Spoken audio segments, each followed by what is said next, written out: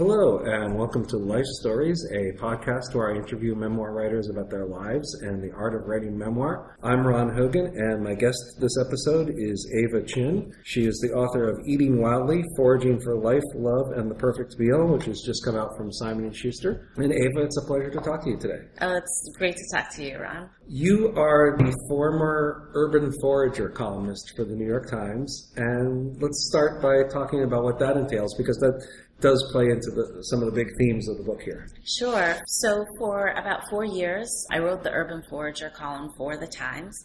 I started off at a hyper-local section of the Times that focused solely on Fort Greene, Clinton Hill, those two areas in Brooklyn. And I basically wrote about whatever wild plants or mushrooms that I could find that were growing in those two neighborhoods. And then after about a year or so, I moved on to the city room section of the Times where I wrote where basically the entire city was my environment. That was my beat. So I wrote about anything that I could find that was wild and growing that was edible all throughout the 5 boroughs as well as the tri-state area. And when you say anything, some people might interpret it as like you're really sort of scrounging for things, but it's like there actually is a fair abundance of things that you could find, right? Oh, yeah, absolutely. Wild, edible plants and mushrooms are growing all around us. You'll be able to find things in your backyard, sometimes your front lawn. If you're like me and you really don't have a backyard or a front lawn, I found things that was growing on my stoop. I found things growing within the parks, also on the college campus where I teach. They were really, it's sort of an amazing amount of free food that's growing all around us. You write about finding, some of these things are considered weeds. The mushrooms, there's a lot of different varieties. And although, of course, when foraging for mushrooms, there's a lot you have to take into consideration there. Yeah, that's right. I feel like when it comes to foraging for mushrooms, that's where foragers have to be even more conscientious about what they're picking and more discerning about what they're eating than even some of the wild plants. Because some of the mushrooms, could either give you a really bad stomach ache or, worst case scenario, could kill you. And there are recipes that you include in the chapters as well for some of the things that you found. Each chapter hinges or turns or incorporates a plant or an edible plant or mushroom. It includes culinary, nutritional, at times medicinal history and profiles of the plants. And at the end of every chapter, there's a recipe about what you can do with it. I say that, and there's like a third element to it too, which is my own personal story. Yeah. So I think part of the challenge of writing this book was to see the ways that I could artfully weave those 3 factors together, my own personal life, the plants, and the history itself, as well as some aspect of love, whether that was romantic or filial. Those 3 things all needed to be woven in tightly together and revolve around the plant or mushroom that I was profiling. Right, because I think that the thing that makes this a memoir rather than simply a field guide to wild edibles in urban areas is, as you say, the personal story that you're bringing. It's a really, in many ways, a painful family story for you to share. Sure, yeah, definitely. I think also coming from a Chinese-American family, there's some way that there's like a reticence to air the quote-unquote dirty laundry. I guess this is a bit of a spoiler alert. If my grandmother was still around, she might have been a little unhappy about the fact that I wrote about her and some of the more painful things about my past. But I felt that it was actually really important for me to do it. As much as foraging helped me to reconcile some difficulties that I'd had in my past and with my family, writing about it also helped. I mean, there's a point at which you sort of literalize the metaphor.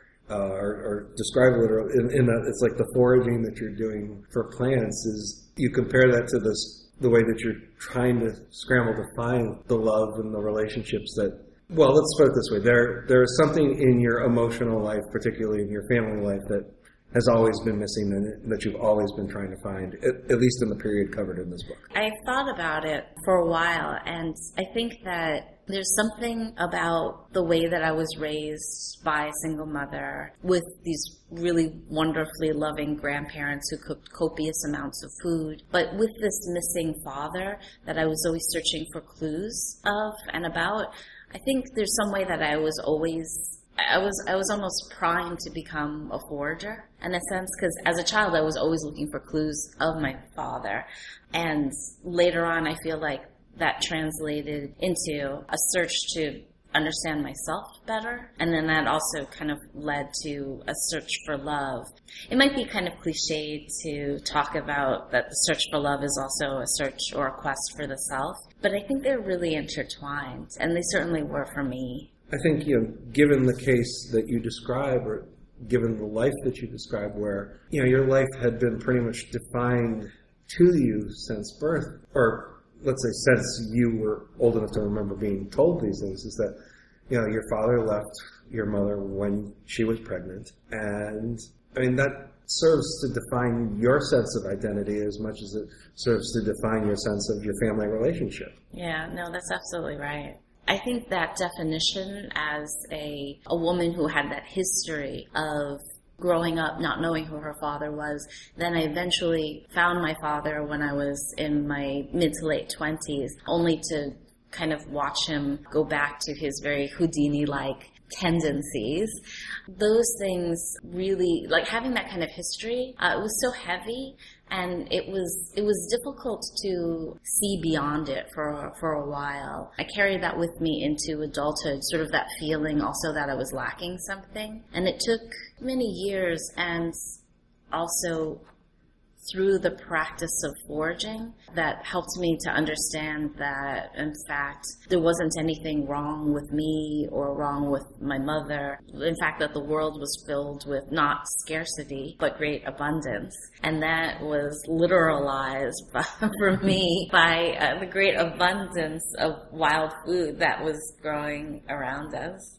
Although that doesn't necessarily make the healing any easier. I think there's one scene that you write about where you forgive your mother, right, and she just kind of, it's not even that she blows it off. She is kind of like affronted that there's anything that she needs to be forgiven for in a way. Right, that's certainly true. Well, I feel like my relationship with my mother is certainly very complicated, and there was some way that I was always attempting to reconcile our relationship. I'd always kind of wanted my mother to love me as much as my grandmother did, and in the same ways. But there was something about, I think these chapters, when I wrote about my mom and trying to reconcile our relationship, I was looking for morel mushrooms at some point, and I made this amazing morel mushroom linguine for her for Mother's Day. This meal took days to prepare. I'm including the actual finding of, actually, let's say weeks. I'm including the many searches and the many mushroom hunts that I went on in order to look for the morel mushrooms. I was only able to find some once a very generous mushroom hunting friend offered to show me some of his secret places where his morel mushrooms grew, where he discovered morel mushrooms grew within the 5 boroughs. There was a whole morning that I spent gathering these morels, and then an entire afternoon preparing them, to debugging them, making them fit for the kitchen. And then, of course, there was the entire preparation of the meal itself. And I think my mom didn't, it's almost in a way like she and I had kind of a role reversal, where by the preparation of that meal, I was more like the toiling mother in the kitchen, and she was a little bit more like the unwitting, just sort of recipient of the meal. And it occurred to me that she didn't understand everything that I'd gone through because she hadn't done it herself, but that my expectation and my wanting her to was probably unfair to her. So that actually, even though it wasn't the reconciliation that I had hoped for, it helped me to come to a kind of understanding with her. And for that, I guess I have the morel mushrooms to thank. Now, the process that you described, having to spend days finding the mushroom. That's one of the two things maybe that freak people out when you try to talk to them about foraging. Is like, I mean, well, obviously the first thing that freaks people out is, oh my God, you eat things that you find off the ground. Right.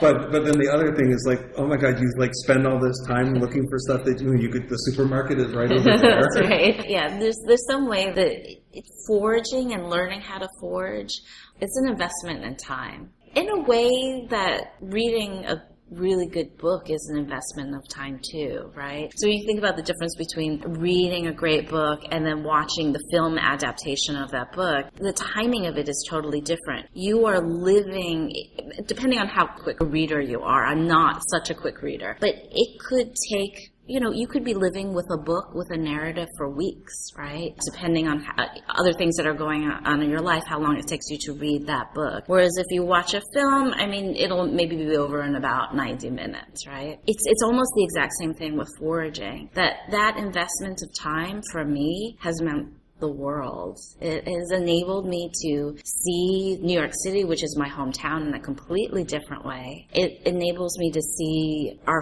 food in a different way as well. I feel like the meals that I create from foraged items, I don't know if I would say yes, I would say even a kind of a sacred meal. Right. I was about to ask if a meal that you've foraged for is a different experience than a meal from prepared items. It absolutely is. I only read the last section from Michael Pollan's Omnivore's Dilemma after I'd finished writing my book, but the way that he describes that meal, he came upon preparing foraged items and hunted items, right, onto his plate and inviting all of the foragers around him who helped him and taught him to partake in that meal. He describes that meal as being sacred. And I completely feel that these meals that I create from foraged items, for me, are. Whether or not my child feels the same way is another story, but that's, taking things for granted, that's the province of the young, and it's okay. So how much of your, let's say, day-to-day menu would you say is foraged? It really depends on the season. So if it's the winter time, not very much, but in the spring and the fall, it's probably about 30% of our diets. I'm not arguing that anybody should forage in place of our agriculture. It's more that foraging helps us to understand where our food comes from, puts us in connection with both the land that the food comes as well as the seasons, right? I think there's something nice about eating off the food grid, off of our industrialized food grid, that excites me. And for the folks that I talk to, particularly the young people that I talk to who are really suspicious of our industrialized food system, this is one of the things that they find very exciting. There's a recipe in here where you give an explicit shout out to Molly Weisenberg, and that jumped out at me because I think the combination of food memories and family memories and recipes. That's something that she's done really well. I mean, it's a structure that serves eating wildly as well, I think. Thank you. Mm-hmm. I love that recipe. I think that's the blackberries buckwheat pancakes recipe. So were there other memoirists who influenced me? One of my favorite memoirs is Patti Smith's Just Kids. And I love that memoir because it's not just that it's written by Patti Smith, and she's an amazing writer. It's not just that she is Patti Smith and she's writing about her relationship with Mapplethorpe, or that it's New York in the 70s. It's an amazing era, right? So it's all those things, plus what she did was she wrote following the heat of the story and the emotional heart of her story. And I think that's necessary to have readers turn the page and to be thoroughly engaged in the narrative. I didn't want this book to be a guidebook, right? I had been writing The Urban Forager for about 4 years, and I felt like I needed to tell this story in a way that a 700-word blog post, even a series of them, couldn't tell. right? I needed to tell the personal story behind the urban forager. And the only way to do that was to combine my personal story with the stories of the plants. You also teach creative nonfiction as well. I do. And so I imagine, that thing of finding the heart of the story, finding a way to take, this external thing that you're doing and find the emotional core of it. I mean, that's something that you deal with your students all the time. Yeah, we talk about this a lot. We also talk about the issue of point of view.